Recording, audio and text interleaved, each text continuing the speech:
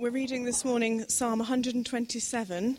It can be found if you want to follow it on page 7 of your service sheet or page 624 in the church Bibles. Unless the Lord builds the house, the builders labour in vain. Unless the Lord watches over the city, the guards stand watch in vain. In vain you rise early and stay up late, toiling for food to eat. For he grants sleep to those he loves. Children are a heritage from the Lord, offspring a reward from him. Like arrows in the hands of a warrior are children born in one's youth. Blessed is the man whose quiver is full of them. They will not be put to shame when they contend with their opponents in court. This is the word of the Lord. Hear the gospel of our Lord Jesus Christ according to Luke. One of those days, Jesus went out to a mountainside to pray and spent the night praying to God. When morning came, he called his disciples to him and chose 12 of them, whom he also designated apostles: Simon, whom he named Peter, his brother Andrew, James, John, Philip, Bartholomew, Matthew, Thomas, James son of Alphaeus, Simon who was called the Zealot, Judas son of James, and Judas Iscariot, who became a traitor. This is the gospel of the Lord. Let's just pray before I begin. Heavenly Father, I pray that you would come by your Holy Spirit, that you would help me to speak, and that you would give us all ears to hear your voice. In Jesus' name, amen. There are two ways to do life, I think. One is to do life with God, or to do it without him. To do it with Jesus, or without him. These three lovely people this morning, Cara, Nathaniel and Dean, have decided and publicly declared that they're choosing to do life with God. To say goodbye to doing everything in their own strength, in their own power, and put their trust in Jesus Christ, in a person they know has saved them and has even sacrificed his own life for them. But what does it mean to live a life with God or with Jesus? Does it just mean going to church on a Sunday? Well, as you can probably guess, I would think that it might include that, but actually I think it's something much bigger, much more holistic than just going to church on a Sunday. So let's see if we can tease a little bit of that out of the passages from the Bible that we've just heard read. Firstly, though, I have an admission to make. Last week, I was tuning into Woman's Hour on Radio 4. I didn't deliberately tune into Woman's Hour, I have to tell you, but I was just getting in my car after walking the dogs on my day off in the Burfield Woods, and I switched on the radio. It was tuned to Radio 4, and it was Woman's Hour. And there was a discussion going on between a focus group of women who happened to be mothers, who were asked to discuss what they felt were some of the biggest issues facing life in Britain today. And the thing, or at least the part of the conversation I listened to, that they latched onto more than anything else was their fear that their children would never be able to afford to buy their own house. And it was fear. You could hear it in their voices. It was a really big deal for them as parents. And of course, they're right. In one sense, it's a huge issue for young people today. Without help from better off parents, if you're lucky enough to have them, millions of young people would agree that they can't see how they'll ever be able to afford to buy a home. My own personal opinion is that the government ought to radically change the planning laws and get on with building another 1 million homes, but this isn't a party political broadcast, and that's not the point of my talk. The psalm we heard just read a few minutes ago was written by King Solomon. And in it he says, from verse 3, he says that children are a great blessing from God. And of course, while children are a great blessing, they can also be the source of a lot of worry and anxiety to their parents, as the Radio 4 programme demonstrated. What's more, the lack of children in the lives of couples who are struggling or who have even given up in conceiving children is a great source of sadness and anxiety for those who want but don't have children. And Mother's Day can be particularly hard for them. But it's interesting, I think, that Jesus, who never had a wife, who never had a family himself, I think shows us more about how to live as a human being than any other person who ever lived. And he shows us that the most important thing, the most important part of being alive is relationships. Jesus said that the two most important things in the world are to love God and to love one another. Sometimes people say, well, I'm a good person. I mean, isn't that enough? And putting aside just for one moment that question about whether we are or are not good persons, Jesus' answer is no, it's not enough. He didn't say that we should love God or love others, but that we should do both. So why do we need him? Why do we need God in our lives? And the answer, I think, is very simple. Because we were all created to live in a relationship with God, and until we find that relationship, there will always be something missing from our lives. So if we are mothers or fathers who are anxious and fearful for their children, that they'll never be able to afford a home or whatever else it is, and we exclude God from the picture, then we put ourselves beyond God's help. And we've done nothing to alleviate our own worry and anxiety. In the psalm we heard read, Solomon goes way beyond even that. Solomon says, unless the Lord builds the house, the builders labor in vain.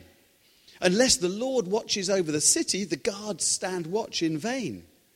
In vain you rise up early and stay up late, toiling for food to eat, for he grants sleep to those he loves. And what the writer's saying here is, in other words, Solomon says that unless God's in your life, then what you do with your life can be taking you in the wrong direction. And it reminds me of when Kirsty and I had a young family, and we moved into a lovely 2-up, 2-down old cottage in a beautiful rural location. And as my business career was going quite well, we took out a bigger and bigger mortgage, and we built more rooms on the side, and we converted the attic, and then we converted the garage, and we joined the garage onto the house. And after 10 years of building our dream family home, we had a 5-bedroom, 3-bathroom country house. Well done us. And the next thing that happened was that God came into my life and called me out of business into church ministry. And so we had to sell the house we'd spent 10 years building because we couldn't afford the mortgage anymore. Not because God is spiteful or enjoys having a joke at our expense, but because he wanted us to do something much more exciting than a series of house extensions. He was calling us to help build his house, his church. And ultimately that led to being here in Southcote. And I can tell you that since that time, life has been more exciting, more fulfilling, more full of love and joy and hope than I could ever have imagined before. Why is that? Because as Solomon wrote, unless the Lord builds the house, the builders labor in vain. Unless God's in the picture, we don't know that we're heading in the right direction. And Solomon, under God's direction, built the temple in Jerusalem, in which people worship God for hundreds of years. And if Solomon implores us in the psalm to involve God in our lives, then Jesus models it in an incredible way. Let's look briefly at the gospel passage. Jesus has got to make the biggest decision of his life. You see, he knows that he won't be around for many years. He knows even at this early point in his ministry that the religious leaders of his day were already muttering about how to get rid of him. He knows that if the good news of the kingdom of God is to be passed on to the rest of the world, the only way it's going to happen is not through him, but through those who would follow him. those he would teach to say and do the things that he was saying and doing. And he needs to make sure he chooses the right people to do that. So what does he do? Does he test the group of people around him to see how good their knowledge of the scriptures is? Because I probably would have done. Does he select the brightest and the best of the people who were showing interest in him? Because I probably would have done that. Does he name those who have the best connections or the most financial resources to help communicate his message? Because those are the things that might have swayed me. But no, he doesn't. It says in our gospel reading, Jesus went out to a mountainside to pray, and he spent the night praying to God. Even Jesus himself, the Son of God, when he needs to make one of the most important decisions in his life, finds somewhere quiet and asks God to guide him. And clearly, God gives him the answer. Because when morning comes, it says, he calls his disciples to him and chose 12 of them. That was no random lottery. Jesus had prayed all night. He knew who to pick. And when he picked them, they weren't the obvious ones who stood out. They were fishermen, they were tax collectors, they were a zealot and others. A real mixture of the uneducated, the unliked, and the unwanted. Not a promising bunch of students. But guess what?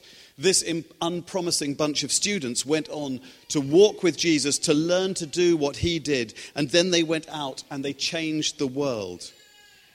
Within a few generations, Christianity, despite persecution and opposition, became the official faith of the entire Greco-Roman Empire. And today, our values of equality and tolerance and self-sacrifice and forgiveness come directly from the teachings of Jesus. All because he went out that night and prayed for his heavenly Father to show him who to choose. And if Jesus felt he needed to involve God in his important decisions, how much more do we need to do the same? The prayer course that we've been studying in our home groups and midweek fellowship group in Lent this term is all about involving God in our lives, in our hopes, in our fears, in our decisions, in our grief, in our joy, in our relationships, in every aspect of our lives. And the point is that when we do that, when we lift our worries about children or about parents or our friends or our neighbours to God, he may not always wave a magic wand, but we know that they're in the best possible hands. Our daughter Kylie recently married a South African, and she's making her life out there in South Africa. And the crime level out there is pretty bad, to be honest. Certainly a lot worse than Reading. And they don't have any savings at all, of any kind. They dream about owning their own farm, but I can't see how they'll ever afford a house of their own, let alone a farm.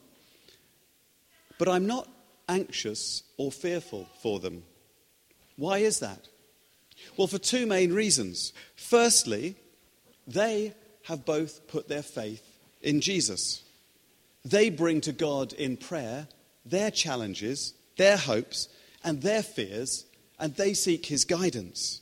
And that's the best place to be, being guided by God. But also, because Kirsty and I have already seen the extraordinary way that God has been guiding Kylie in her life. And we trust him to continue to do that. I know some of you have heard this story, but a few years ago, our daughter Kylie was living at home with us. She was working at Burfield Common at the vets as a veterinary nurse, and she was considering a call to the mission field in India. And she pushed on a few doors, but none of them seemed to open. And then out of the blue, one Sunday morning, she got a Facebook message from someone in South Africa saying, how would you like to come and work for 2 years as a veterinary nurse out with the wildlife in the bush, in the reserves? And she was really excited, but she was a little unsure because she thought she'd had this call to the mission field, and what did God really mean for her to do? And my wife Kirsty said to her, look, because it was Sunday morning, and she said, when you go to the evening service at Greyfriars tonight, because that's where she was going to church, she said, why don't you go up and ask some people to pray with you for guidance? And so she went to church that evening, and after the service, she went up. And all she said to these two ladies who offered to pray for her was, I'm at a crossroads in my life and I don't know which way to go, and I'd like you to pray for some guidance from God. And these two women prayed for her. And as they were praying, one of them said to her, I don't know if this means anything to you, they said, but I can just see in my head, I can just picture these vast plains and a massive herd of wild animals and the word Africa. Isn't that amazing? Well, the rest is history. That's where she lives now. Let me ask you something. Would you like to get guidance like that from God? Would you like to have a close, intimate walk with Jesus? Instead of worrying about all the stuff that the TV news and the focus groups and the newspapers tell us we should be worrying about, would you like for the creator of the universe to guide your journey in life?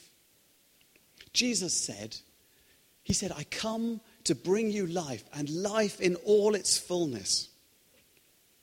And I believe passionately that it's impossible to have life in all its fullness without the most important relationship of all, a relationship with God through Jesus Christ. A relationship of love that frees us from anxiety and fear of death, because when we put our faith in Jesus, we put our trust in one who loves us so much that on that first Easter weekend, he died on a cross for us, nailed to a cross, in order that our sins could be forgiven and we could be set free. He sacrificed his life for us so that we can have life to the full. And because he rose from the dead, we know that after we have passed through death, we too will rise with him to eternal life. Now, I don't know where you are with regard to knowing and loving God. Some of you may be sitting there thinking, oh yes, Pads, I know God, I love God, I pray to him, he guides my life. And that's wonderful, if that's the case. Some of you may be thinking, well, yes, I believe in God, I believe what you've said, but I find it difficult to hear from God and to sort of know where he's guiding me. And if that's you, I strongly recommend that you come and join the prayer course that we're doing through Lent. There's still time to join. We're going to be here this Wednesday evening at 7:30 in this room. Come and join us. I found it really helpful in developing our relationship with God. One or two of you may be sitting here this morning and thinking, I just don't believe all this stuff. I hear what you say, but I don't believe it.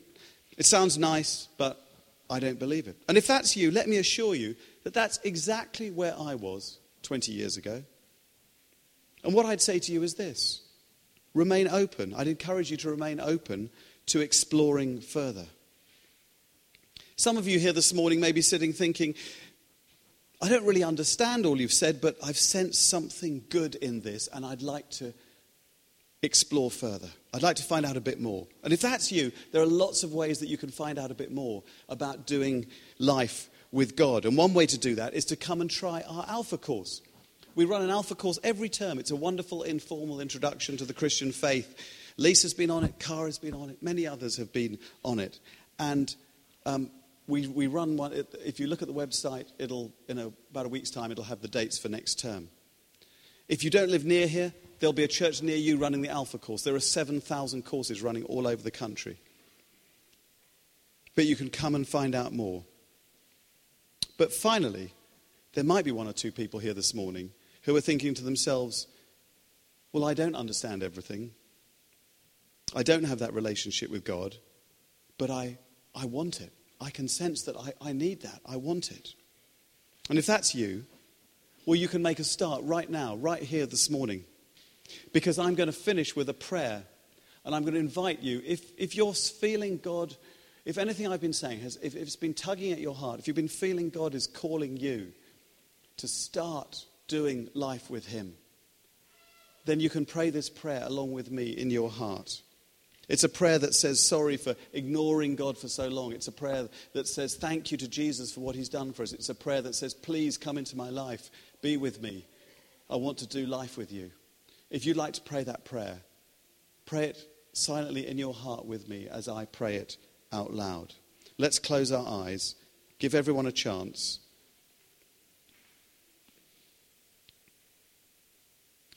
Jesus is with us.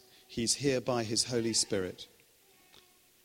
If you'd like to pray that prayer, I'm going to pray it now.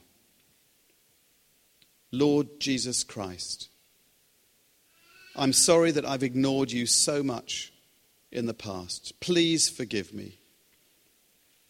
I now want to invite you into my life to guide me and lead me in a new way. And I turn away from all that I know has been wrong in my life. Thank you that you died for me on the cross so that I could be forgiven and set free. Please come into my life by your Holy Spirit and be with me forever. Amen.